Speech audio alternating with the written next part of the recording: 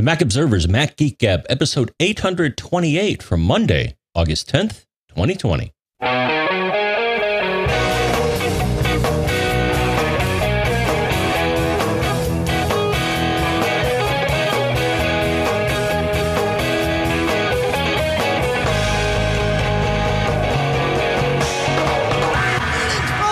Welcome to the Mac Observer's Mac Geek Gab, the show where you send in your tips, your cool stuff found, your questions. We share it all. We try to answer the questions. We add some context. We add some tips of our own. We allow ourselves to take a few tangents here as the muse strikes us. The goal being for each of us to learn at least 5 new things every single time we get together. Sponsors for this episode include BB Edit at barebones.com, Burrow at burrow.com/MGG, where you get $75 off your first purchase, and Cashfly at mac.cashfly.com. We'll talk more about all 3 of those later in the episode. For now, here in Durham, New Hampshire, I'm Dave Hamilton. And here in Fairfield, Connecticut, this is John F. Braun. How you doing, Mr. Today? Mr. Today? No, Mr. John F. Braun. I don't know. Maybe you are Mr. Today. Well, I don't know. I didn't look at the list. I could well be. Yeah, but got through a little wind we had early in the week. Yeah. Oh, man. Yeah. That was something here in New England and elsewhere. But yeah. Yeah, it was crazy. Yeah. They actually, I saw this. A tornado actually touched down in the town next to me. Wow. For a very short period. EF1, I guess, okay. First category. So, yeah. Wow. Yeah. I saw it's pretty and it's pretty exciting to drive around with no traffic lights, because you know what people do? Whatever the hell they want. Wait, we're not just supposed to treat them like 4-way stops? It's just free for all? Hey, that's what you're supposed to do. I thought some people don't get it. Yeah, well, now you know. There's potentially one new thing everybody's learned. That's good. Yeah. Yeah. Crazy. Yeah. We were up in upstate Vermont where it also blew through pretty heavily. We were right on Lake Champlain and with a little Airbnb that we rented, and it was good. They had some outdoor living space there for us too, so we weren't just trapped in the house all day. But watching the storm kind of blow across the lake was pretty cool. Thankfully, we didn't lose power there, nor did we lose it at home, surprisingly. Other sections of even just our neighborhood did, but it flickered here. All my devices sent me various alerts that, on UPS power, off UPS power. I highly recommend, 2 things. I highly recommend, if you have any sort of, electronics in your house, which if you're listening or watching this, then you definitely do, put them all on UPSs. I put our TVs on UPSs. I put our obviously my computers, my disk stations, especially, all those things are on battery backup units to protect against the spikes and surges and blips and all that stuff in the power. Mm-hmm. But I plug my Synologies, also my Macs, but my Synologies into the UPS via USB. And that way it knows that it's on power, just like your Mac can. If you do that, there'll be a new little thing in the Energy Saver panel where you can tell your Mac, okay, if you're on power, on battery power for more than 5 minutes, go ahead and shut down. There's all kinds of criteria you can use, but it really can save your stuff so that your stuff powers down appropriately. But with my Synologies, I have them give me email notifications when they go on and off battery power. And so there was a day last week where I had many of those emails, but it never, it would be off for, it would just be blips on and off. So thankfully, yeah, it's good. Should we do the show, John? Or is it just going to be this? I'm fine either way. Doesn't matter. Yeah, I did what happened? My Synologies didn't power. My computer is set up so that it'll come back on after a power failure. Okay. But the Synologies didn't for some reason. And one of them, so I had to turn them back on manually. One of them, I guess, powered down when it was active. So it had to, rebuild. You need a UPS, man. It was weird. Yeah. Seriously. Shop around. Those Amazon, so there's 2 brands. I think I'm jumping ahead in the show here, but there's 2 brands of UPS that I have had really good luck with. And one of them is APC, right? Because, they've been making these forever. And they're great. Like, no problem. The other one that I tried kind of on a lark a couple of years ago is Amazon Basics makes, or they sell a UPS, and it's great. It's got USB connectivity, or it can. I mean, they sell different models. I'm sure they might make one that doesn't. You can check for that. But yeah, it's been rock solid, the battery, and it's been great. You do need to make sure your batteries in the UPSs stay up to date. You can replace them. You can always just order a replacement battery, or you can replace the whole UPS if you so choose. But makes a big difference, man, to just peace of mind wise, to know that like you're not going to have potential damage to your file system on your Synology. Because can you imagine? Like, I don't want to think about that. So yeah. So anyway, weathering the storms. Okay. I have had this problem a couple of times, and I have a quick tip to solve it. And I've seen other family members with it, so I'm assuming we're not alone.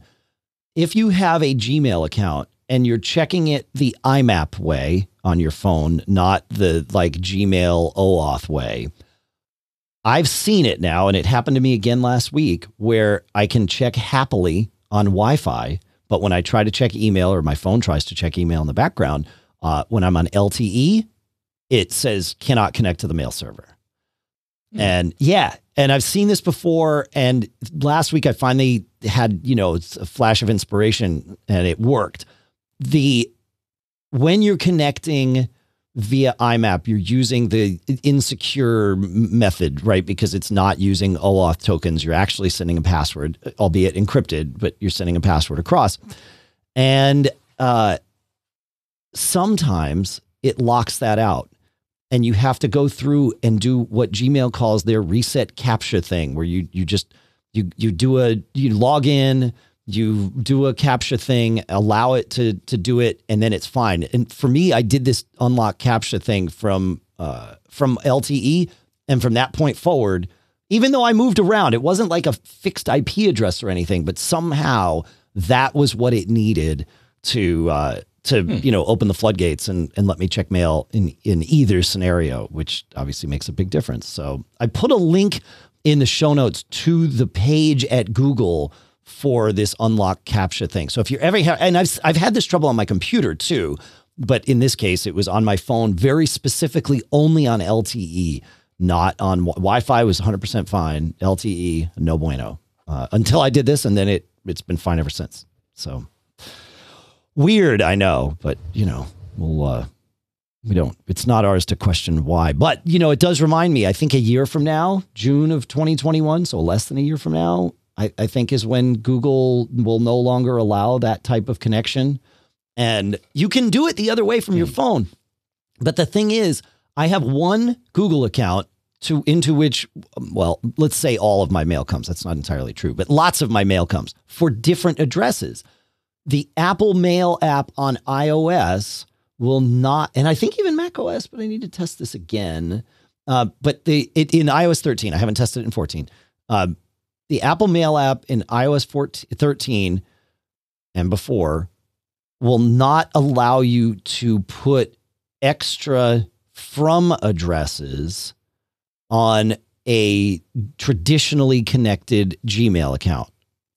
You have to connect as an IMAP account in order to be able to put different from addresses. And I have different from addresses. One of my from addresses, John, is feedback@macgeekgab.com, but I don't use that all the time. I just use it some of the time. So. Wow. I think I heard you say feedback@macgeekgab.com. That's right. Sometimes from the list, I want to select feedback@macgeekgab.com. If I connect to Gmail the OAuth way, I can't do that. So that's no good.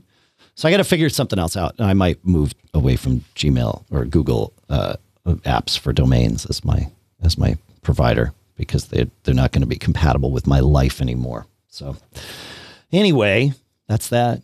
Should we keep moving here? Yeah, maybe you should put your certificate on there. Oh, we'll talk about that next week, because I want to have the article updated before it's on the list for next week's show. Yes. Mail certs are coming back, folks. Mr. John F. Braun is on the case. Yes. All right. But yeah, because that process is a little different. I don't know if you yet put your new shiny certs on your phone, but thank goodness it's different. You can do it from the Files app now. Yes. Yeah, it's great. Yeah, that was good. Yeah, I think Jeff Butts is going to write up he's going to update all of our articles about how to do that. And once we have that, then he'll do that this week. And so we'll talk about it next week on the show. So we have a place to point everybody, because it's going to be confusing, and it's like better to have the conversation and then say, but go there, follow these instructions. So that's what we will do. But it's coming. Email certs, S-MIME certs are back. John found a free place to do them. So we'll talk about it next week. Yeah, it's good. For now. Right. For now. Yeah. Hopefully it lasts the week so that we're not lying about next week's show. Right. Let's see. Listener John has a quick tip to share after my not so quick tip and tangent.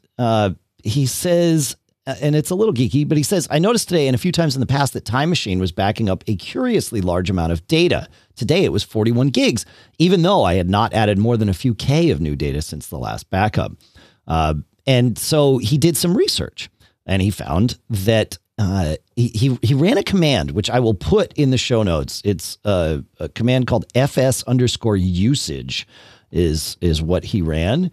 And this command shows you, and there are other apps you can use to get this information, but it never hurts to have the terminal command. So it's a certain way of invoking fs usage. We'll put it in the show notes so you can just copy and paste it if you want.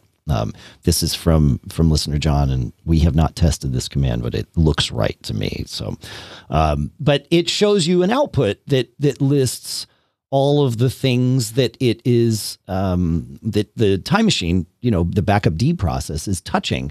And one of the things was a set of Backblaze files. And so it was backing up all of the Backblaze temporary backup files. Backblaze I think it's pretty smart about what it does. It stuffs all of the data that it wants to back up into a temp folder and then sends that up to the Backblaze cloud, so that if you're changing files or whatever, there's no contention for any of that, because it can sort of do it asynchronously, which is good.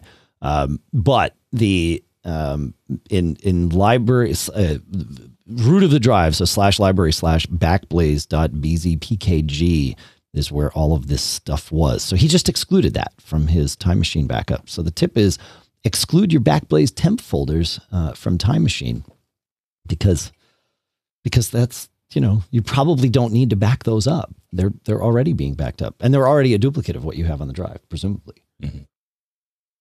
Good. Yeah. Nice. Yeah. I exclude my photo library because it's multiple gigabytes. Wait, yeah. And also backed up elsewhere for you, right? Like iCloud, and also probably your Synology, yes. Right? Yeah. Okay. Well, that's why. Yeah. Because I use iCloud photos. Yeah. So, yeah. And virtual machines, I typically don't back those up. Yeah. With Time Machine. Do you sync those to like your disk station another way to archive them or something? Yeah, I got a few other things. Either they're on my clone, and yeah, I think I also upload those to the Synology. That's good. Cool. Yeah.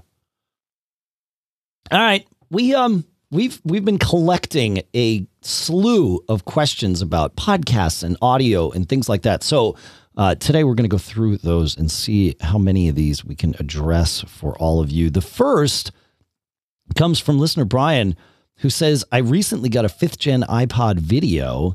I stuck a 256 gig SSD in it, and now I want to fill it up with the podcasts that I watched and listened to while I was growing up, including Mac Geek Gab. He says, I think I've been listening since double-digit episodes.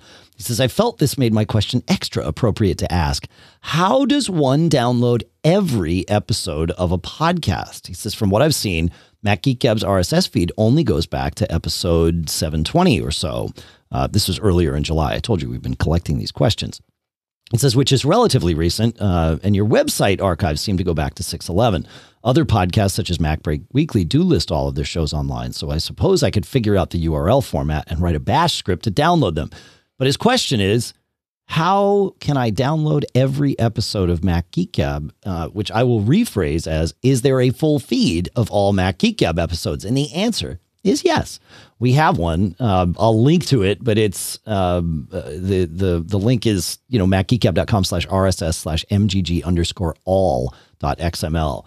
And there's a couple of reasons that we don't put every episode in the main feed. Maybe we could now, but Apple's engine did not like having that many episodes in the feed for Apple Podcasts or iTunes Podcasts. So I think we limited it to 100 and something, you know, and it just kind of rolls them out as new ones are added.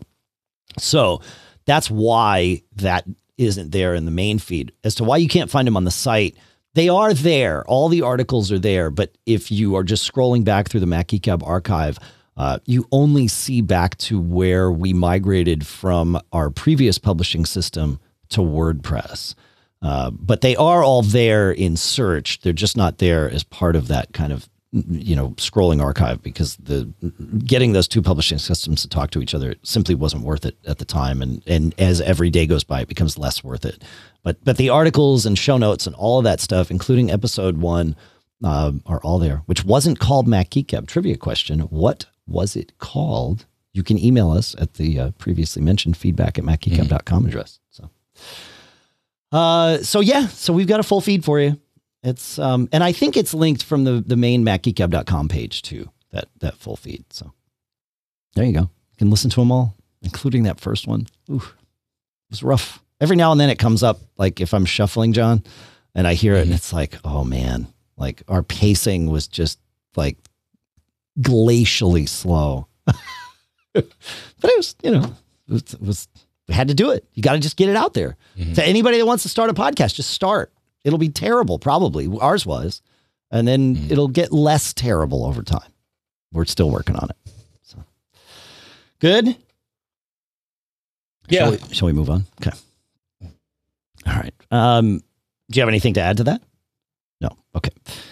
Let's see. Where are we? Listener David asks, last week, my family was out of town. I had background music streaming from my iPad to several speakers over Wi-Fi. Libratone Zip.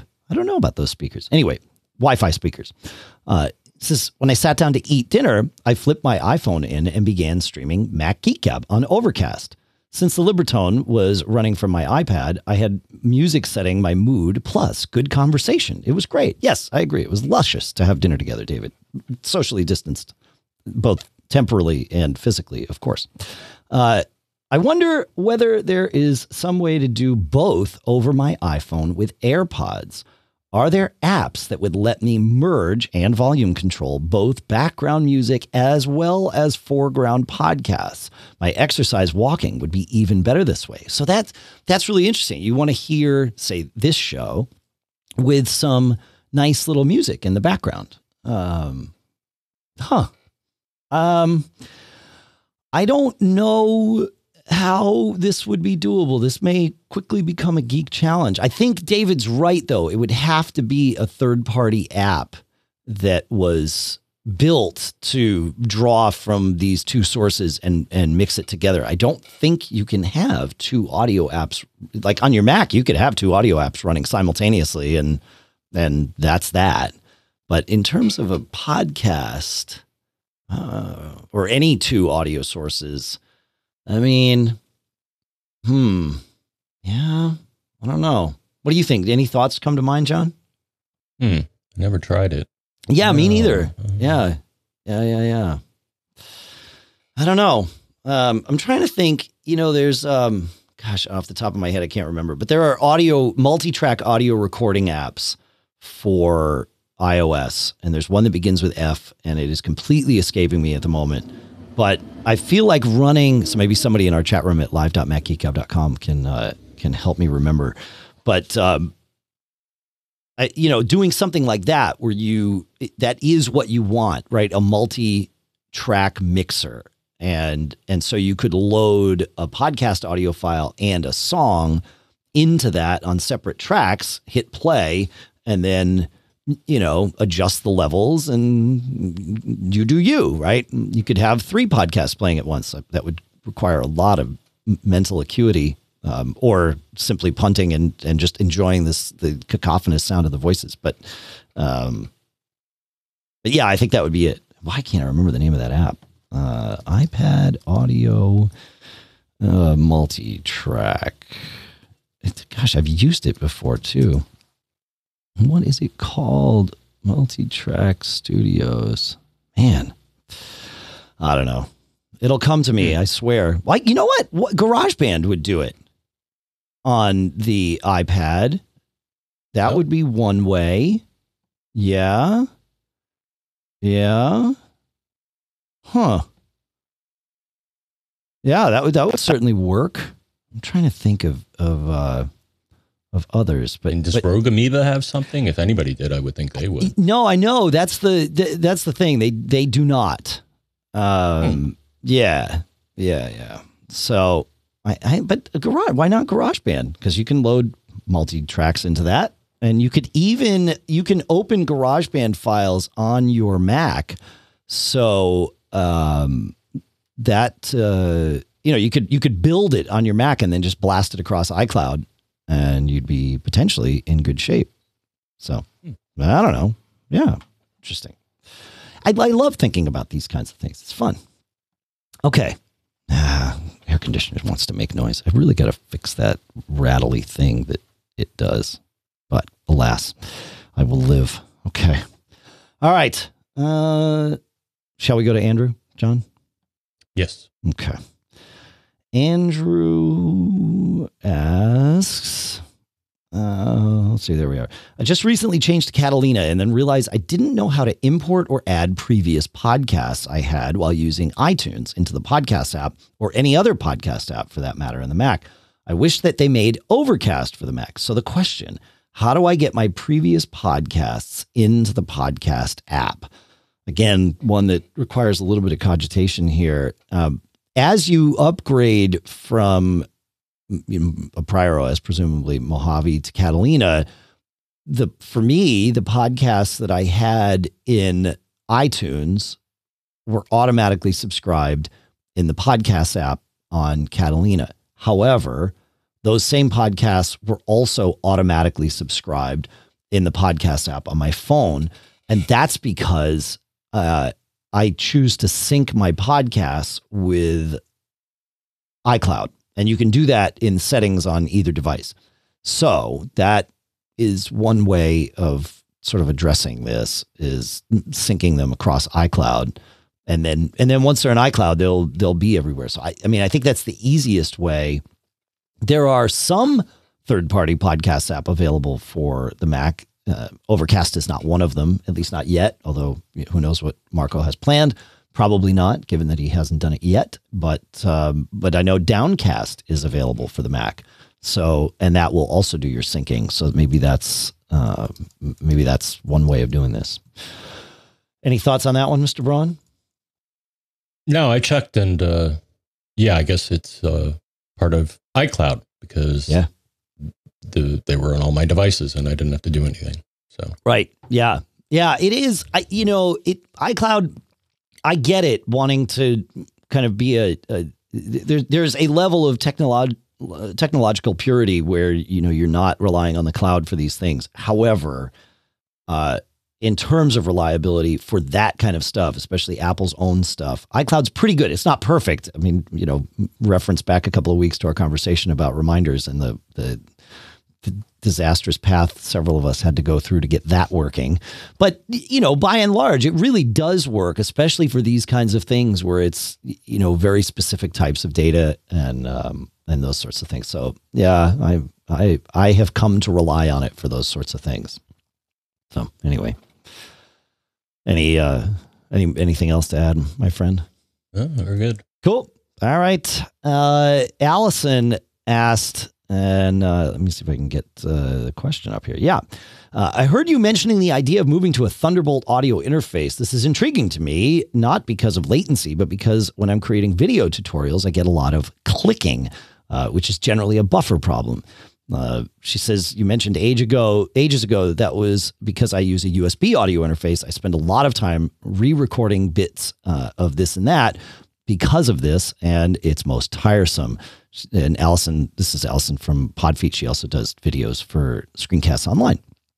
She says, I'm interested in the smallest, simplest Thunderbolt interface I can find, and for obvious reasons, I don't want to spend a house payment on this. I found the Universal Audio Aero for $500. That's a 2-channel Thunderbolt interface. She says, one of my very simple set of requirements is that I have a hardware mute button. The big round volume dial on the front can be clicked in and it's for muting, but it says it's to mute monitoring. I assume that just means you wouldn't hear anything from the mics, but they still would be recording. Yeah, exactly. She said, so really with a threshold in the sub $500 range, are there any other Thunderbolt 3 audio interfaces you know of? So I have moved to Thunderbolt audio here in the studio, as I mentioned a while back. What used to be a hybrid setup of analog mixing and digital routing, I'll say, has now moved pretty much 100%. I mean, my voice is still analog, and I haven't figured out how to change that. So you still hear the air conditioner when it's making noise over there.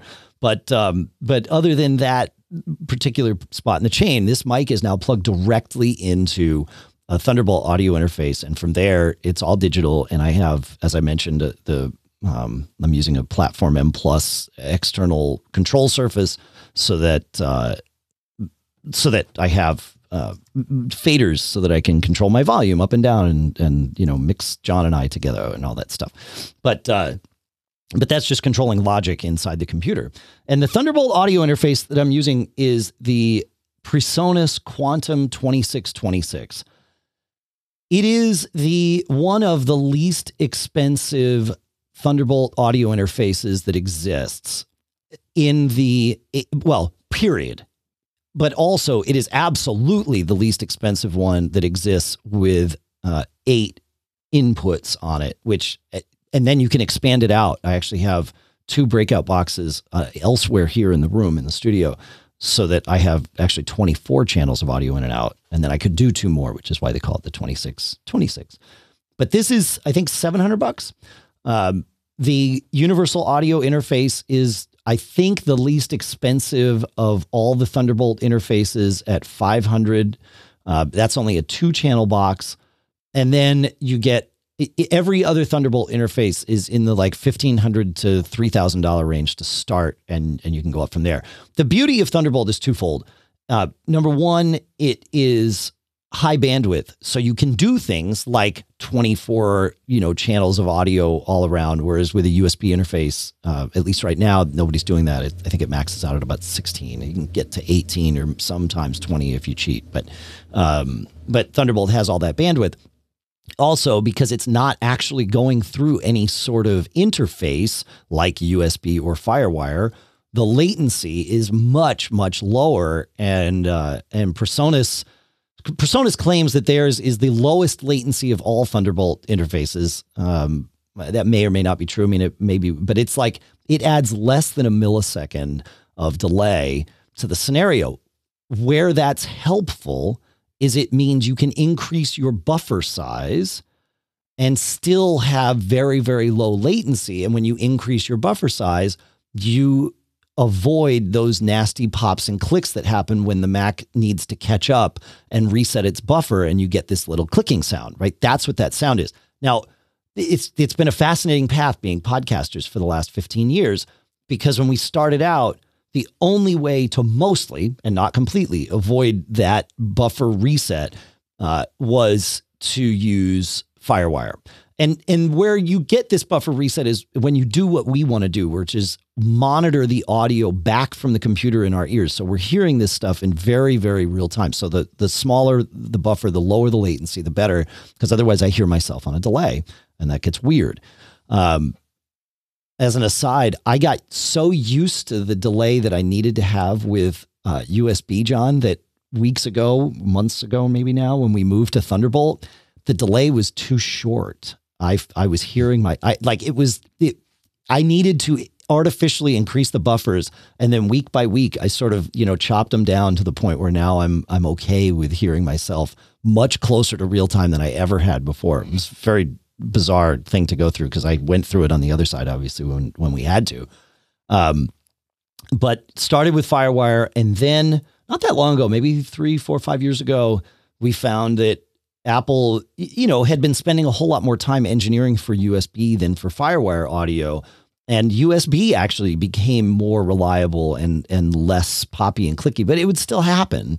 I have not had that experience, knock on wood, hang on, with Thunderbolt, largely because I have I'm using larger buffers than I would need to here because I can get this thing down, I think, to, 4 or 5 milliseconds, John. At the moment, I think I'm at like 12. So there's lots of extra processing room. And also I'm on a, 8-core iMac here. So that helps keep it moving along and all that stuff. So yeah, but Thunderbolt interfaces aren't as inexpensive as they should be. And maybe now that we have, USB 3 with USB-C ports on our Macs, maybe there's an option for some of those audio interfaces to use more bandwidth. But I don't think you're not ever going to get around the latency issue of a USB interface because it's just another thing in the middle, right? Thunderbolt effectively is plugging straight into the motherboard, as close to straight in as you can, whereas the USB interface in your computer is plugging straight into the motherboard, and then you're plugging into that. So there is that translation layer, and that takes time. So there you go. But the U-Audio ones are interesting. They have a processor in them so that like you can do effects on board and even control the voltages of the preamp from the Mac. So it can, like, you can buy plugins. I could use a plugin here in Logic that would artificially via software make it sound like I was going through a vintage mic preamp or something because they had different voltages or maybe some variable voltage things or whatever. And that might color the sound in a certain way and you might like that. But that would all be sort of emulation in software after the fact. So taking the clean raw signal that I'm getting in through this interface and then messing with it. The universal audio interfaces have both a DSP and voltage controls for their preamps inside the interface. So the plugin actually tells the interface to change its voltages and truly emulate those things. So probably doesn't matter for a podcaster where you actually just want clean sound, but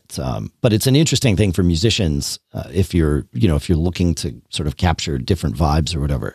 UA is doing some cool stuff, but probably not what you want for a podcast. Hardware mute buttons. Rolls makes one. I can't remember it off the top of my head, but I will. It's an inline XLR mute button that is relatively quiet, I am told. So that may be what you want. So there you go. Yeah.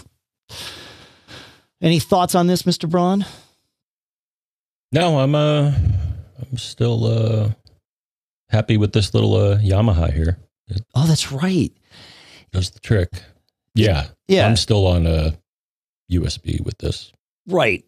That's right. Yeah. We gotta. Maybe it's time. But maybe I need Thunderbolt. You might need it. That's the thing, John. I need it. Yes, that's the thing. But the only way to do it is either the UA one or this PreSonus one. The UA one's small. The PreSonus one's that I have is a 1U rack size thing. So, but I mean, it's fine. It sits under my monitor. It's actually kind of nice to have it there. So yeah, it's fine. All right. Let's see. While we're on the subject of Thunderbolt and all of that, this conversation, we had part of this conversation when we were talking about the new Apple Silicon Macs and all that stuff. And there was initially a lot of concern. Apple has thankfully addressed this in a very clear way. There was some concern that because Apple moved away from or is moving away from Intel chips to Apple's own chips, that they would be abandoning Thunderbolt, which is an Intel sold technology. Well, Apple helped create Thunderbolt. And yes, it is an Intel tech, but Apple was very much involved in helping create it. And there's a lot of people that use it. And Apple has since made it clear that, yes, we will be supporting Thunderbolt 3 on Apple Silicon Macs. But it's also good to remember that, because this probably will come up and probably be confusing in the future, so we can all be ahead of the game. The USB 4 spec includes Thunderbolt 3 inside it. I know this seems very, the family tree of this is now like a bunch of, squiggly lines, not even circles, but USB 4 is over a USB-C port, and among all the other things that are included in USB 4 is the capability to transmit Thunderbolt 3 data streams. So in theory, everybody's going to be covered as the future comes, because presumably everybody will move to USB 4, I would think. Any thoughts on that, Mr. Braun? Nope. Okay. No, but it's good they include it because, Intel, and Apple and some others, I guess. Some others. Yeah, it wasn't just the two of them. I think you're right. Yeah. Didn't they originally want to do it over fiber and then decided that's going to be a pain? That sounds familiar. Yeah. Yeah, I thought it was proposed for the initial implementation, but then they were like, yeah, people aren't really going to want to do that. So let's use copper. So just run it over USB. Yeah. Interesting. All right. We have a couple more audio questions here, and then we get a ton of follow-ups. So I'm eager to get to all of these, but that's just what we love about the show. Andrew writes, is it possible to use the Mac as the input for a microphone, which then goes out to a Sonos as a loudspeaker type of setup? It is being thought of as a potential solution for teaching in a larger classroom where the instructor wears a mask and people in the back need to hear the instructor. Plus, the instructor can use the computer at the same time. So the answer is yes. Again, this easily could be a geek challenge. And if anybody has any thoughts, please share them. My thought on this is, if your Sonos is one of the ones that is AirPlay compatible, and all the current ones are, and really anything sold in the last, I think, 6 years is as well, then theoretically, yes, this is possible. Rogue Amoeba's Airfoil is built to do this and will do it perfectly, allowing your Mac to easily target an AirPlay device, of which the Sonos could be one. But you could, using system preferences sound, you could also get there depending on how you're routing your audio from the mic itself. That's where things get a little interesting, because you need to take sound from this source and send it there. But a combination, Airfoil might just do it for you. But if not, then Audio Hijack, along with something like Airfoil, both from Rogue Amoeba, would do this. And there's probably other ways too, but we know what we know. So, yeah, I don't know. Any thoughts on that, John? So you could, if you want to do karaoke by yourself, that's do this. Essentially what this is. That's right. Yeah, it's you're essentially creating a karaoke setup, and you're sending whatever you want as the audio. I like it. That's awesome. You could just like bust out in the middle of a lecture to karaoke and like lean into, all this, we had to set this up. So I'm not up on what software you would use for karaoke though. I wonder, I haven't done any karaoke stuff from the Mac. I'm sure stuff exists. I mean, this setup, like you said, would absolutely do it. The question is there something more purpose built? Because if there is, then this might be the key. So that's interesting. All right. Yeah, fun. I love this stuff. All right. Jin asks, my question is, let's see, where it is. Here it is.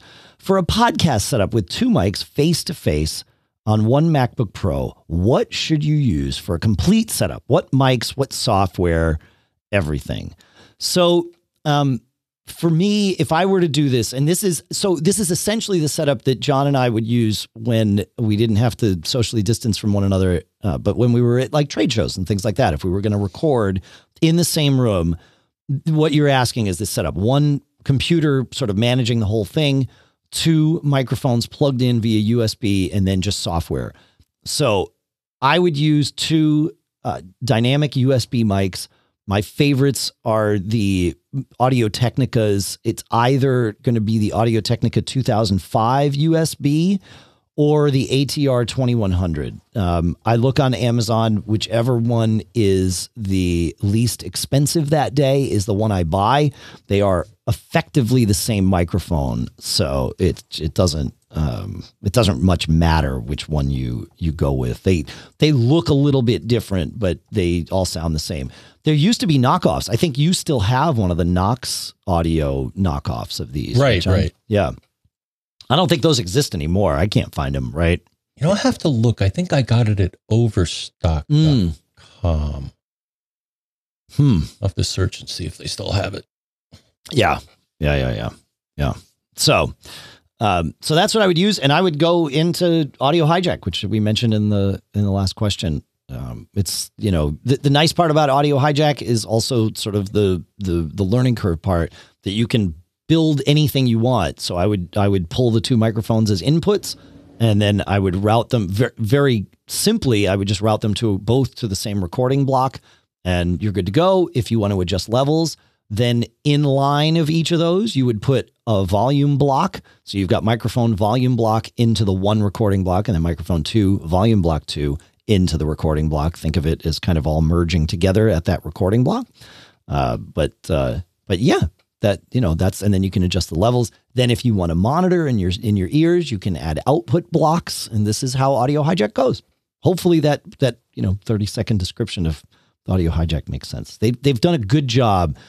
When we started podcasting using the predecessor, oddly, I mean, at the time it made sense. Now, in retrospect, it seems weird. We were using Audio Hijack Pro. That product doesn't exist anymore. It's all just Audio Hijack.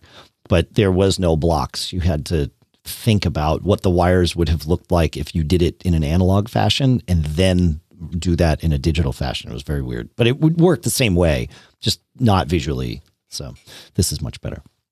PJ, jumping back to Andrew's question, PJ at live.macgeekup.com points out that AirPlay is on a delay. It is. You will get some delay. So yeah, for the karaoke thing, you might want to use a Bluetooth speaker. That's still on a delay, but I believe it is less of a delay than AirPlay. But yeah, you will have, it's that latency we were talking about before. The more things, it's just how computers work. You got to have buffers. And so buffers add time. That's how it works. So yes, you're right, PJ. That might be a little weird to have that. You might need to use, Bluetooth. I mean, Bluetooth will still have a delay, but it's potentially less, but it could get echoey. Yeah. You might need to wire something in order to do this in the right way. But you could put a speaker up at the front of the room and just wire it out of your MacBook and, blast it to the kids in the back. Get line arrays. Line arrays are those speakers that you see at concerts when we used to be able to go to concerts, remember last year? Mm-hmm. And it's a bunch of like sort of flat speakers that all kind of hang in an array. And each one of those is aimed at a certain section of the audience. And so like the ones that are aimed at the people in the front are much quieter than the ones that are aimed at the people way in the back. And that's how you get clear sound to an entire arena, because they can tune literally each section of the room. Now that your computer does it, they literally put up microphones around the room and just say, okay, go tune. And it does it. And then an engineer can kind of go around and, she or he can tweak the levels as deemed appropriate. But yeah, it's pretty cool. So get line arrays for your classroom. It'll be awesome. Everybody will love it. Hey, it's necessary in these weird times. So like I said, lean in, get the line arrays. I want to get some line arrays. I've always wanted line arrays. I don't know. Yeah. Let's see. Josh was asking about a wireless microphone. Let's see if we can answer this. Again, for teachers, he says, I'm being put in charge of preparing tech for some of our teachers for the upcoming year. They want to be able to teach lessons to in-person students, but also have the capability of capturing these lessons for remote students. I'm figuring that for audio, the best thing for them is to wear a microphone, likely a Bluetooth headset. Are there any that you recommend? Not sure what budgetary funds are allocated to this, so we might be able to shoot for the moon. Thanks for any guidance. Yes, of course. Yeah, a Bluetooth headset would be the most convenient from a no wire standpoint. Of course, comfort, battery life may or may not be, depending on what you want. I think a good option would be an around the neck style headset that has the microphone in the neck piece, so you don't have something hanging on your ear all day. You know, if you're just looking to capture that audio, that's definitely going to do it. You know, you don't need something in your ear to hear from. You just need something that's going to capture audio on your body conveniently. And the nice part about those around the neck ones is they have you know, bigger batteries usually, because they're not, you know, size constrained, because they're trying to fit inside your outer ear. I found one. I have not used this, but I believe Josh has got one and tried it since this question came in. It's the Bear 2 foldable neckband wireless headset with retractable earbuds. So it is a set of headphones, because that's probably the easiest way to get it. They're $40, so relatively cheap. And it's got the microphone in the neckband. So you could just leave the earphones retracted and just use the microphone, pair it up with your Mac or however, you know, whatever kind of computer you're doing. And then there you go. I don't know. From Bear 2, BARTWO. I've never heard of them. But for $40, it's probably worth testing it out and see what happens. And there's a ton of them at Amazon. Just search for neckband headset and you'll get there. So any thoughts on that, John? Back in the day when I did some audio work or speech recognition work, actually, I used Shure. Okay. As a nice array of products, either handheld mic or headset and stuff like that. Yep. I don't have any specific recommendation, but that's what we used. Yeah. And I guess I forget what frequency it was. I guess whatever they wanted to use. But, so it wasn't Bluetooth. It was like their own proprietary plug a dongle in kind of thing. Oh, yeah. All right. Well, that's cool. Right. And I'm looking quickly here. So they have either handheld mics or a headset, and then a bass. And then that you would, I guess, pipe into the computer if you want to and record off of that. That makes sense. Yeah. Huh? Which is what we did. So we were profiling various speech recognition systems. And so we would use, it served two purposes. One is that we would record audio clips and then submit the audio to each of the engines and see which one did the best. So, you know, we were gauging the accuracy. And then also, if we were doing a presentation, you know, demonstrating the technology, we could be wireless and walk around and stuff. Yeah, it was fun. That's good. Yeah, no, that makes sense. I like it. That's good. That's good. All right. We have a ton of follow-ups that I want to get to. And I also want to talk about all of our sponsors, if that's okay with you, Mr. Braun. Okay. All right. You know, summer is all about relaxation, and whether that means going on vacation or just laying out with a good book, it's time to chill a little bit. Well, this summer, you know, travel plans aren't exactly what they normally are they? So you can make your at-home staycation as relaxing as possible and lay out on a comfy new sofa from Burrow, our next sponsor here. Burrow is practical and versatile because you go and pick. If you go on their website, go to burrow.com/MGG and check it out. They've got like 23,000 different permutations so that you can get everything exactly the way you want it, from the fabric to the arm height to the material of the legs to the number of seats. And I say fabric, but you can also choose leather. And what's cool is you can swap out things like arm pieces, or if you have like a pet incident, you know, even replace things. But the fabric is 100% pet friendly, which is super important because our pets are at home with us this summer too, of course. It's scratch resistant, stain resistant. They tell me that wine will even come out of this. It's like building blocks. They build most of it for you, but you sort of put the rest together because, you know, they ship it to you. Yes, they ship it to you. And you can assemble it in minutes by yourself with no tools. Add or remove seats as needed. You can convert a love seat into a sofa or into a sectional and back. And if you use our special link, you get $75 off your Burrow purchase. Plus, their fast and free shipping. Again, at burrow.com/MGG. So check out the site for details. That's burrow, BURROW.com/MGG for $75 off. Our thanks to Burrow for sponsoring this episode. I love BB Edit. I love BB Edit 13.1. I know, I'm crazy. I love a text editor. But you would only think I was crazy if you hadn't yet checked out BB Edit. Trust me on this. And that's why I'm really excited to talk about him here as our next sponsor, because BB Edit, it's there to cure what ails you, especially with all your tech stuff. You want to compare files?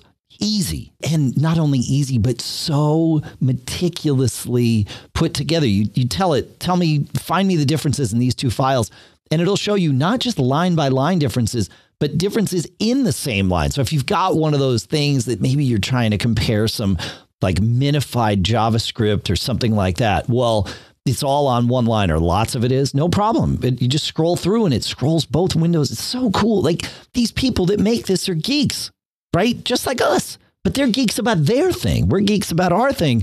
And it's so nice to use tools that are built by geeks about the thing that the tool does. I think they even use the tool to build the tool. It gets very meta and makes my brain hurt, but that's why they're the geeks on this. And we just get to benefit from all that luscious geekiness. So go check it out. No matter what you need in a text editor, even if it's just for counting words or counting characters, BB Edit is the thing you want to use. Go check it out, barebones.com. You can download a 30-day free trial from there. Even after 30 days, a lot of the features still work, especially the ones that are sort of more commonplace, to be perfectly honest. So you might be able to just use it for free, but go check it out, barebones.com. Our thanks to Barebones and BB Edit for sponsoring this episode. CacheFly. We always say that CacheFly provides the bandwidth that gets the show from us to you. They do that, and they have been doing that for well over a decade for us here. Thank goodness. You don't notice them. That's the beauty of it, right? If we didn't have them, you'd notice them. Well, they do more than just provide the bandwidth. They do all kinds of things, including increasing the speed of your website. With their new web optimization capabilities, all of your content will be optimized before it's delivered to visitors without requiring any development effort from you. And with the recent addition of CacheFly's flexible edge application platform and implementation services, their capabilities reach far beyond those of any traditional content delivery network. They've got APIs so that you can solve all your weird, specific content distribution problems. They'll do all your on-the-fly next-gen image optimization for you, application load balancing, smart asset delivery, all of it. If your website's directly tied to your revenue, and I assume it is, you want to optimize your site's content so that you can get faster speeds. And the good people at CacheFly are even going to provide a free optimization consultation for you just because you're a Mac Geek Gab listener. That's right, just for you. So you can know exactly where your site stands today with a Lighthouse score report and learn how CacheFly's web optimization solution can help add 60 points instantly to your score. Visit mac.cachefly.com. That's mac.cachefly.com. Our thanks to CacheFly for sponsoring this episode. All right, John, let's get to some of these tips, shall we? Indeed. I want to, James has one to share. James says, it's probably a quick tip, but he says, when I opened my calendar, I noticed that duplicate birthdays were being displayed for each and every person. After trying many things, this is how I finally fixed it. Open calendar, click preferences, uncheck, and then recheck show birthdays calendar at the bottom of the general tab. After doing this, only one birthday is being displayed. I've seen this before. I don't use Apple's calendar primarily, so I don't always see it. But I love the turn it off and turn it on. I love it when that works. That's a handy thing. And it reminds us that, you know, all that's happening when you do that is it's writing an entry to a plist file or removing an entry.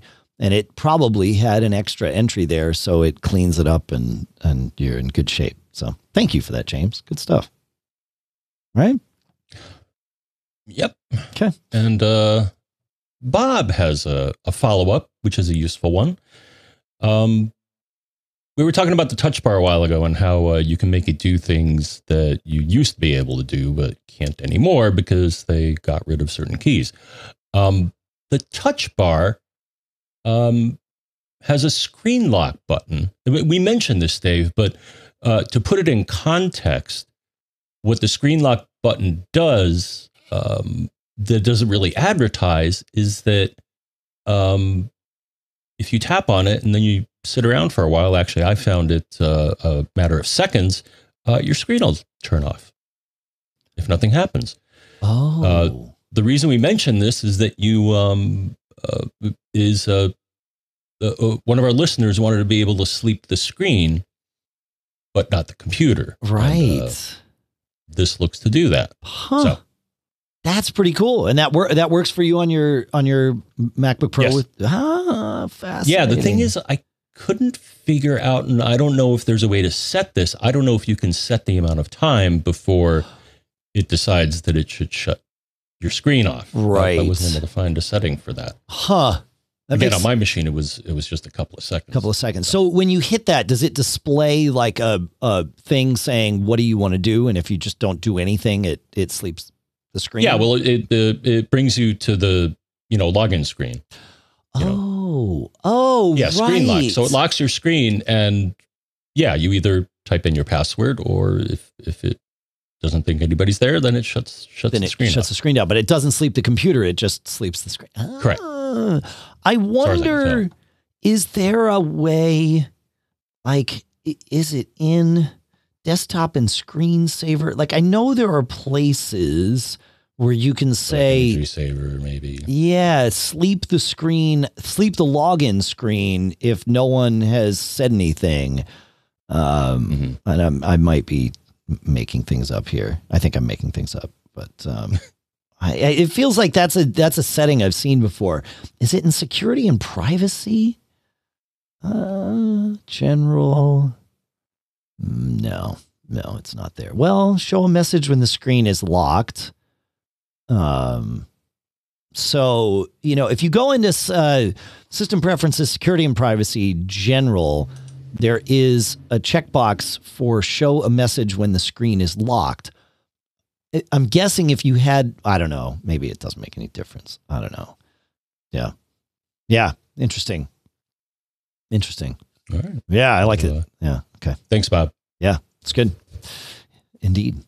All right. Richard, following up from last week's episode, he says in response to Steven's question asking about push notifications from one iPhone to another, Richard correctly points out, Steven just asked about texts and calls, not necessarily third-party apps. If they are using the same Apple ID on both phones, then yes, they can receive iMessages at any time on both devices by going into Messages settings and choosing which devices, numbers, or email addresses you want to receive messages from. This also works, he says, for FaceTime. For phone calls, you can use Wi-Fi calling, but you would only receive calls from your other phone when both phones are on the same Wi-Fi network. When not under Wi-Fi, you can go to call forwarding from your work phone and put in your personal phone number. I have the same issue, and I don't want to mix my work and personal phone. I like this, Richard. This is good. This is good. We've got some other answers for this, but this is good. All right. Brad, addressing the same problem, says there is a third-party company and app called YouMail. It will act as your message receiver with custom messages, but it will forward to a different phone with a text and also an email if you want. He says, I use it to forward my emergency calls from the office to me. Thank you, Dr. Brad. That's interesting. YouMail. Okay. See, I love it. I love it when we all come together and solve these problems. This is good.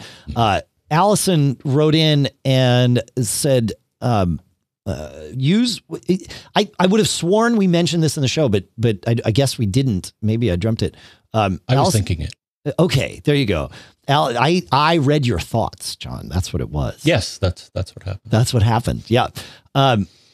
Allison says use a dual SIM or the eSIM features in the newer iPhones to share alerts, right? Because you could put one of the numbers on your eSIM and the other number on a regular SIM, and now you've got two SIMs, two numbers, two everything, and everything's right there. So that, yes, that is another solution. Perhaps the most obvious one I like the others because, they get creative, but that would be sort of I bet if you asked Apple, this would be the official solution. So anyway, there you go. Good. Cool. Thanks everybody on that one. Going back to episode 826, John, about sleeping your Mac's display. This I like. Where is Ken? It would be alphabetical, wouldn't it? Ken says, I wanted to share my own solution to the display sleep question that was asked. And so this would work for people with touch bars too. He says, like a lot of folks, I schedule my disk copies and virus updates and scans during the night when I'm not using my Mac. However, since my Mac Mini sits on my desk in my bedroom, this often results in my screen coming to life at 3 a.m., sometimes just as I'm trying to get to sleep. My solution was to create a Siri shortcut that has one action: run script over SSH, whose script reads, PM set display sleep now. I will put this in the show notes so that everybody has at least the same starting point. And he continues, he said, by saving this script with the name sleep computer name, I'm able to turn off the offending monitor with a simple, hey lady, sleep computer name. This has made my nights much more tranquil. Of course, for this to work, you do have to allow SSH access in the sharing preference pane. He says, keep up the great work. And of course, never get caught. So thank you, Kevin. I like it. That's good. That's the kind of geeky solution we look for here. It's good, but that's not a bad solution. That's using all the interfaces, and nice to be able to do from across the room. So I like that. Any thoughts on that before we continue with these follow-ups here, John? Let's go. All right. Bob, in the last episode, we were talking about changing usernames with listener Robbie, and we mentioned the alias field in that section in what is it, account settings, John? I can never remember. So you go to your system preferences, users and groups, right click on you got to unlock the thing, of course, because that's how that works. Right click and choose advanced options. And in there, you will see aliases. Now, Bob tells us how he uses aliases. He says, the alias field is a way to log in with a different name. He says, so if your short username is Dave, then you could create an alias Dave the Nerd and also log in with Dave the Nerd, same password, same credentials as Dave. He says, this came in handy for me when I just used my last name as my username on my personal Mac. And then when I joined my current company, they used my first name and middle initials prepended to my last name as the company username. When I went to SSH from my work Mac to my personal Mac, I had to constantly specify my username. So instead of saying, SSH iMac Office, he has to say, SSH, whatever, Bob, middle initial, last name at iMac Office. That is like for, we're civilized people here, John. We don't want to have to do this. He says, so I created an alias with my company username on my personal Mac. And now I can SSH in with just the name without needing to, with the name of the device without needing to specify a username, as the default of my work name was now an alias on my personal Mac. He says, I spend a lot of time using SSH and SCP and things like that. He says, so it was very nice to be able to create that alias. Fascinating. Thank you, Bob. I had no idea. That definitely was on my one of more than 5 list for today. So good. Thoughts on that one, Mr. Braun? Yeah, it's good to know that, because right now when I look at least on this machine, there's some weird com.apple.idms.appleid.prd. Bunch of numbers there, and I'm like,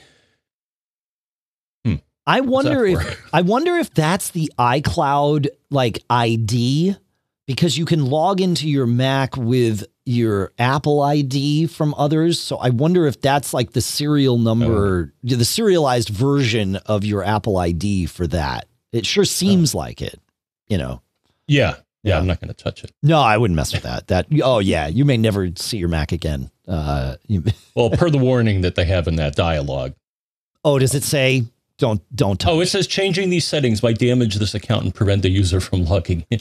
Yeah, I would say that's probably right. Yeah. Okay. Last week, John, we talked about creative options for increasing your rural broadband speeds. And Gerard, Chuck, and many others sent in something we completely missed. I didn't even know about it. But Gerard writes, he says, I was listening about this, and SpaceX spinoff Starlink is building a low Earth orbiting network of satellites to provide high-speed internet. Your reader with the slow internet problem might want to go to starlink.com and try to get into the beta program for it. They're looking for emails, service addresses of people interested in trying it out. He says it looks like there's already substantial interest. He shared a couple of articles, and Amazon is planning a similar service, but is further behind.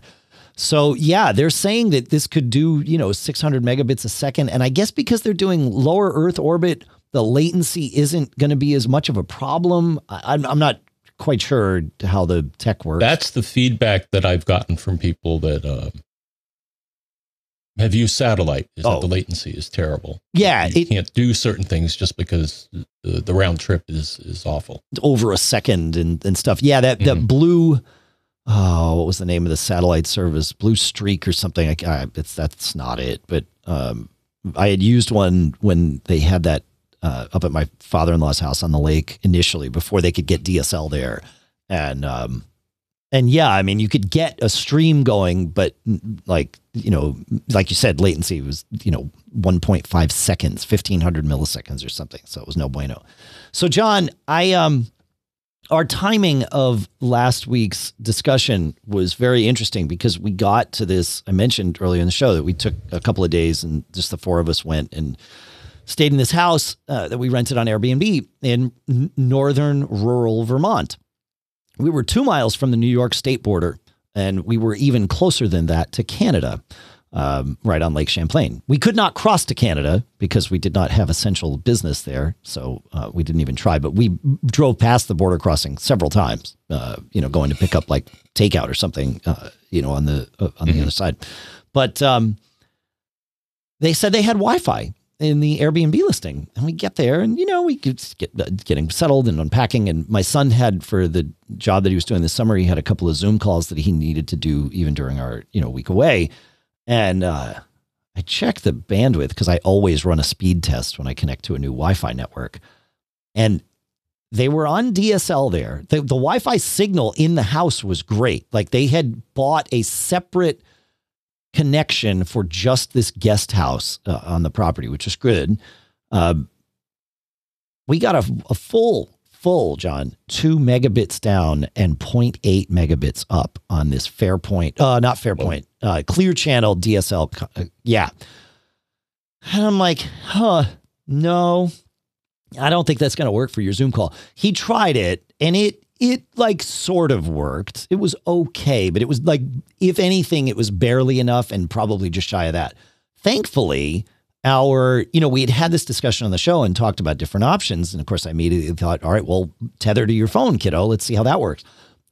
Thankfully, even though we only had, 1, maybe 2 bars of LTE, but mostly just 1, but it was a solid 1. We were able to get 65 megabits per second down and 25 megabits per second up. So he just tethered to his phone, and a Zoom call, for anybody interested, takes about 1 gig of bandwidth per hour is what we found. So totally fine, and totally, thank goodness they had decent cell service there. So now the TV was interesting. Netflix had no trouble over the 2 megabit stream. Hulu had no trouble over the 2 megabit stream. Surprisingly, and I don't want to say surprisingly, impressively, Plex did the best at figuring out how to navigate that stream. They had Samsung smart TVs there. And first of all, having experienced both LG's smart TV and Samsung's smart TV interfaces for their newer ones, Samsung's is awful. I mean, terrible. I'm very happy that I experienced LG first and that we've got LG here at the house. God, like, I don't know what the people at Samsung are thinking, but it's not about user interface for the TV. I mean, it was functional, but it was terrible. But, so Plex was amazing. It had, we downloaded the Plex app to the TV. Between the app and the server, and I'm talking about like my Plex server here at the house, they quickly negotiated the bandwidth between them, and we never had like any artifacts on the screen it just looked like a great picture, even though it was being, shrunk down to, a fraction of what we would normally see or whatever. Apple TV Plus, unwatchable on 2 megabits of bandwidth. It would not scale down appropriately and get there. Like, it wouldn't even start playing. It would just time out. One night we wanted to watch something on Apple TV Plus, so I tethered the TV to my hotspot on my phone, and then we could watch it. It was fine. But yeah. So yeah, so I shared all the details that we came up with in the show. And then I saw these emails from Gerard and Chuck and everybody else about Starlink come in. So I shared all that with my Airbnb hosts and was like, hey, cause they're frustrated about it too. They're like, yeah, we used to live in like civilization and we were able to have like Xfinity. So they don't complain. A lot of people like to complain about Comcast Xfinity. They don't have any complaints anymore since now that they've experienced, rural, quote unquote, broadband. Broadband's a relative term, John, I think, depending on where you are. So there you go. Wild Blue was the satellite service. Thank you, Brian Monroe. That's the one. I knew it was Blue something. So yeah, I remember when a T1 was a big deal. Yeah. 1.54 megabits per second, right? Yep. Yeah. Yeah. I had that thought while we were up there. I was like, well, our connection's faster than a T1. Yeah. So is everything else. All right. Where are we on time? Oh, yeah, we can get through these tips. We might even have time for a couple of cool stuffs, John. Yeah. I'm curious actually about this next one to see if you've experienced this. I definitely did. Kenny writes in, he's been using Eero. And he says, just a heads up, my Eeros are first gen and I've never had any connection problems before. But lately, I was having a problem with losing internet access on my Eero connections. I was still connected to the Eeros, so it would associate with them, but I couldn't get to the internet. This would happen on my MacBook Pro, my iPhone, and my iPad Air.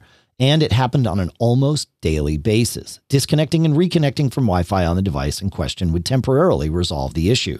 I suspected that my problems might be caused by one of the 2 beta features I was using, and he had enabled both band steering and WPA3. So, true to troubleshooting nature, he turned them both off, and the problem went away.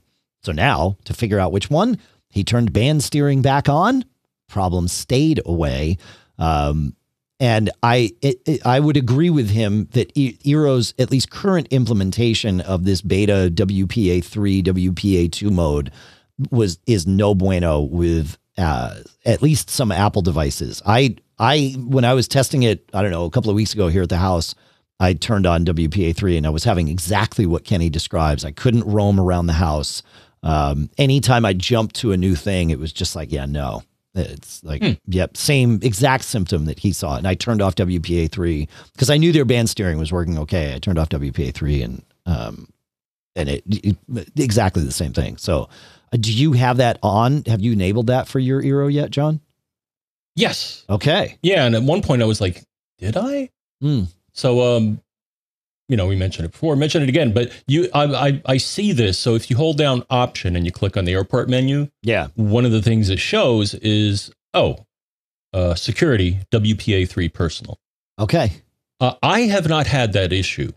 I wonder if I got tons of devices. So my phone, my computer. But I wonder if your devices roam all that frequently. Because I think for me, it was when I roamed from one access point to another. I see handoff messages. So where do you get those? Dabuki is one tool that will show that. And yeah, I'll see, or is it Hardware Growler? I think it's Dabuki. Okay. Where I'll get a notification and it's like, hey, by the way, you jumped to a different access point. Okay. All right. It shows the old and the new one and the MAC address. It's interesting though, because WPA3, if you have it available and it's worth trying because it offers a lot of benefits security-wise. Okay. Yeah, and remind people of this. We may have talked about this at some point, but even if we didn't, here's some of the I think the coolest thing about WPA3, or at least reportedly, I'll have to get a packet sniffer. It encrypts public Wi-Fi connection. It's secure. Oh, it just even if you don't have a password for your public Wi-Fi connection. Correct. Yeah, so that's one of the problems with older implementations. Right. And then it has, let's see, I'm looking, I got a little article, I'll link to it here. But yeah, so privacy on public Wi-Fi networks, protection against brute force attacks. Interesting. Easier connection for devices without displays. Okay. And then and higher security, I guess 192-bit. Something or other.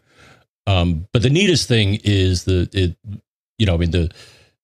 easiest way for people to maybe sniff your data traffic is if you log into a Wi-Fi network without a password. Right, because with WPA2, no password means that your data connection is not encrypted. It's only encrypted if there's a key in there. And, right. So WPA3 adds a session key no matter what. Yes. Interesting. Interesting. That's little write-up claims.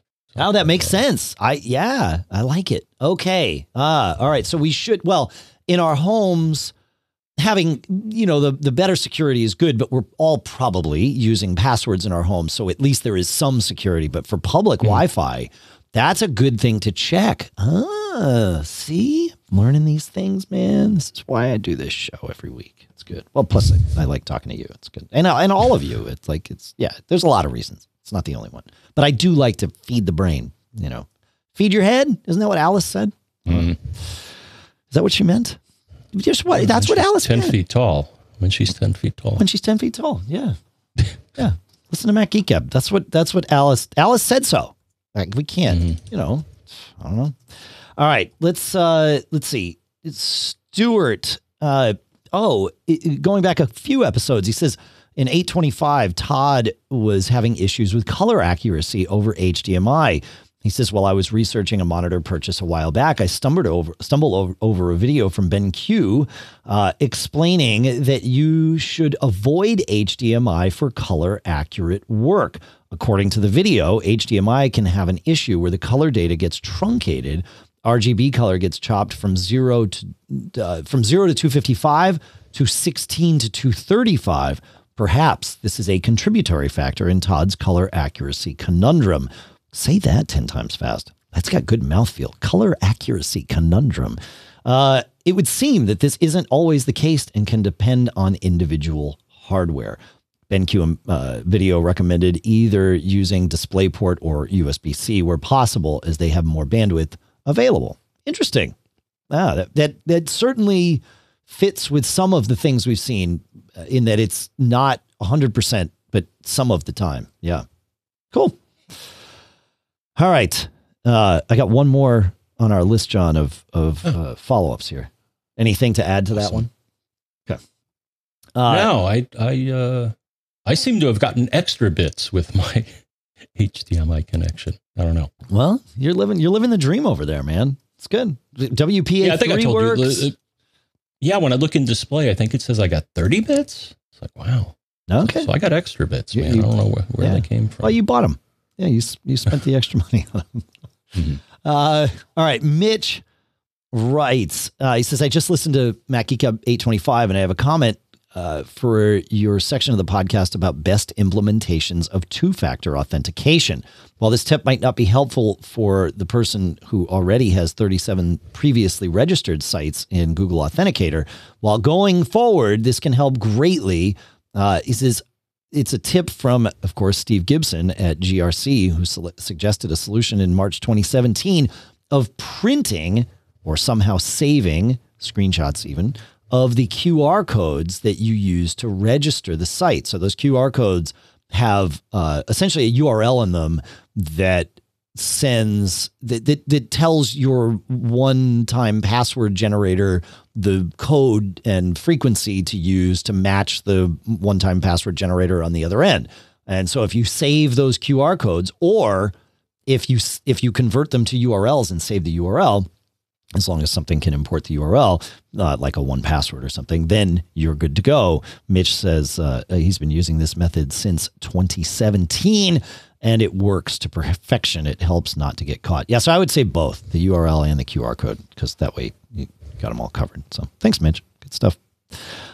We have a I'm going to jump us to cool stuff found here, John, even though we're sort of running out of time, because we have a follow-up to that exact thing. As Mitch mentioned, Karsten was using Google Authenticator and couldn't sync his two-factor codes to a new device. Gary and many, many others of you, of course, recommends, he says, I'm a 1Password user, so I could have done it that way, but doesn't like the idea of using one app for both factors of authentication because that sort of defeats the purpose at some level. I totally get it. He says, but I replaced Google Authenticator with an app called Authy, A-U-T-H-Y, which does synchronize across all my devices. So synchronizing across devices is also a potential security vector, right? Because the more places that data exists, the greater potential of a breach. But keeping it from being in the same app as your password sort of honors the concept of two-factor authentication a little better. So yeah, that's good. Thank you, Gary, and everybody who recommended Authy for that, because that certainly seems like the right answer. All right, John, should we blow through a couple of cool stuffs found here? Sure. Okay. Steve shares with us some, well, if we go back a couple of years, we would be very, very happy about this news. But Steve shares, he says, I got my Tidbits newsletter and it announced the release of Fujitsu ScanSnap Manager 7 for Catalina.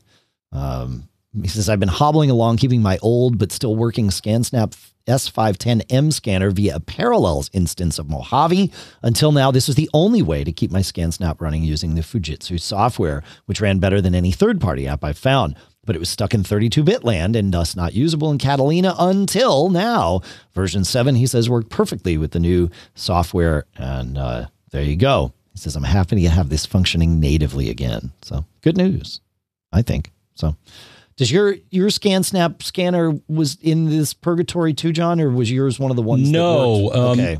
Well, the other option, and we had some people, I think, write in about this. So they introduced a new piece of software called ScanSnap Home. Okay. And that is 64-bit. So you can run it under Catalina. Unfortunately, the feedback I've gotten from a couple of people is that it's very picky about which scanners it supports. Right. And it doesn't support, which is weird because it's like, it's from the same company. So it's like, and why would you exclude certain scanners from the 64-bit software?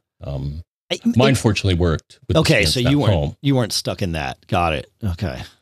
But yeah, I guess they purged some very old, because ScanSnap scanners for the most part are not standards compliant. So you have to use their software in order to get it to work. Right. Makes sense. All right, cool.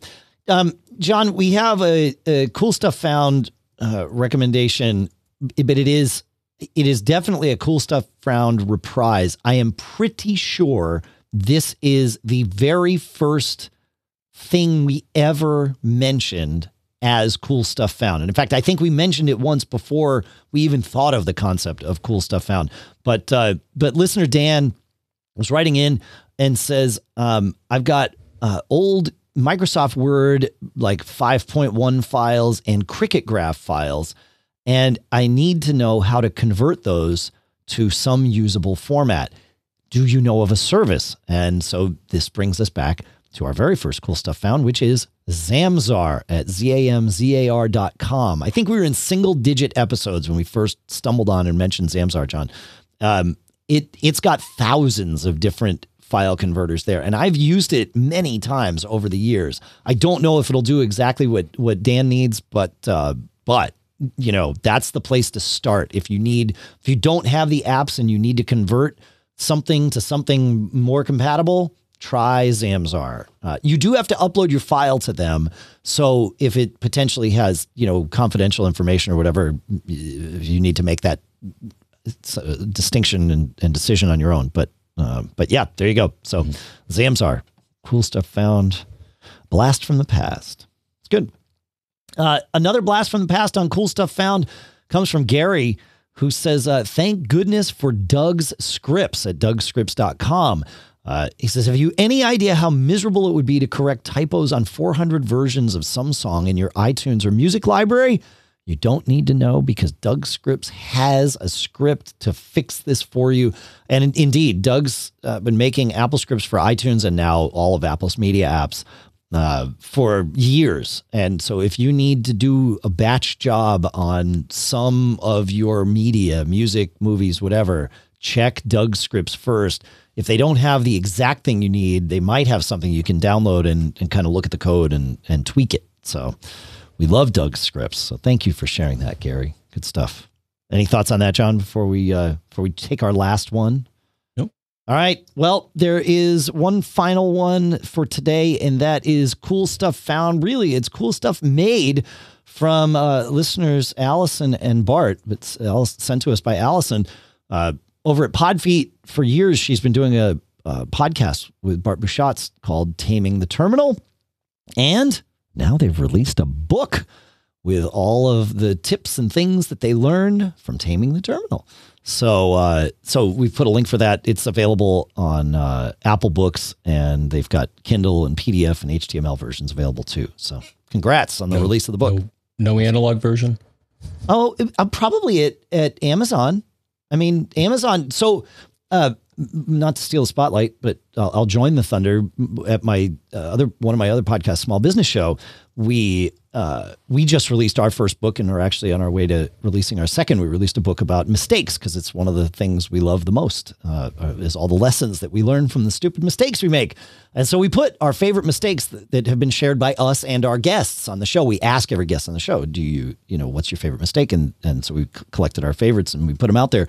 And we put it in the Kindle publisher at Amazon. But, I've got hard copies of the book. They print them up and, so I would imagine Taming the Terminal, unless I think Allison can check a box whether they want to allow print copies or not. But I think Amazon very much wants to have print copies. I've got another friend who is actually the same friend that my co-author and the person who sort of drove the bus on this, my co-host Shannon Jean over at Small Business Show. He's got another book. He has a business selling on Poshmark, and he wrote a book about Poshmark, and he found that Amazon had lowered the price on his print book because more people were buying it that way.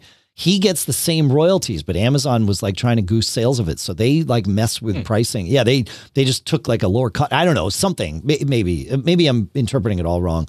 But yeah, Amazon likes to have, options for everybody. So yeah. Anyway, I think that's I don't know. That's what we got for now. So, right? I think we're good for today, John. Mm-hmm. Yeah. Okay. Cool. Well, thanks everybody for listening. Let's see if I can bring the band in. Yeah, they are. There they go. I found the band. It's good. They were right over there. There somewhere. I don't know. Really? No, I don't know. You left them outside sweating? Oh man. Well, it's social distancing, John. They've got to, that's how it works. Yeah. Yeah. Thanks for listening. Thanks to everybody who sent in questions and tips and cool stuff found today. That's how we do what we do. So very, very fun and very, very good stuff. Thanks for visiting all our sponsors. Of course, the ones in the episode, burrow.com/MGG, barebones.com, mac.cashfly.com. What's wrong, John? Did I get it wrong? Nothing. Okay. What did I get wrong? No, I did. Okay. I'm still trying to figure out the camera. Oh, yeah. Oh, yeah. There it is. I know. Him. Yeah, doing this video thing. I have to look at where my microphone is and decide which way to point based on that. Oh. Right? Like, I see that my microphone in the camera is to my right, but in my face, it's to my left. So if I want to point at you, I have to do that. It's very weird. Very weird. For those of you that want to watch this on video, it is available on YouTube, our Mac Geek Gab podcast channel there, Facebook as well. We stream it live audio and video when we record. We try our very best to make sure that all the content is valuable via audio, but sometimes it's fun to talk about the video and that sort of thing. So feel free. They're up. And I mean, yes, they are on YouTube and Facebook, but you can just see them at macgeekgab.com. We link them in the articles and all that stuff. I guess we should put them up as a downloadable feed too. I didn't even think about that until right now. Huh. Quarantine project number 52. All right. Hey, why not? That's how we'll do it. All right. What else do we have here, John? If you want to send us a voicemail, you can do it one of two ways. You can download the Mac Geek Gab iOS app, which is free, and that has an easy way to record and send in audio comments. Or you can call us at 224-888-GEEK, which, John, is 4335. That is correct, my friend. All right. Well, thanks everybody for hanging out with us. Thanks to check out all our other sponsors at macgeekgab.com/sponsors. We keep a list there of all the active deals, even if they're not active sponsors, just so that you get your deals. It's good. Sometimes sponsors call us and ask us to take them off that list because they're like, people are still finding these deals. Yeah, if they're active, we're going to tell them about them. John, we've shared a lot of advice in this episode. Mm-hmm. Do you have any other advice to share? Yes, I do. Okay. And it consists of not one, not two, but 3 words. And those 3 words are, don't get caught. Made on a Mac. Seems legit to me.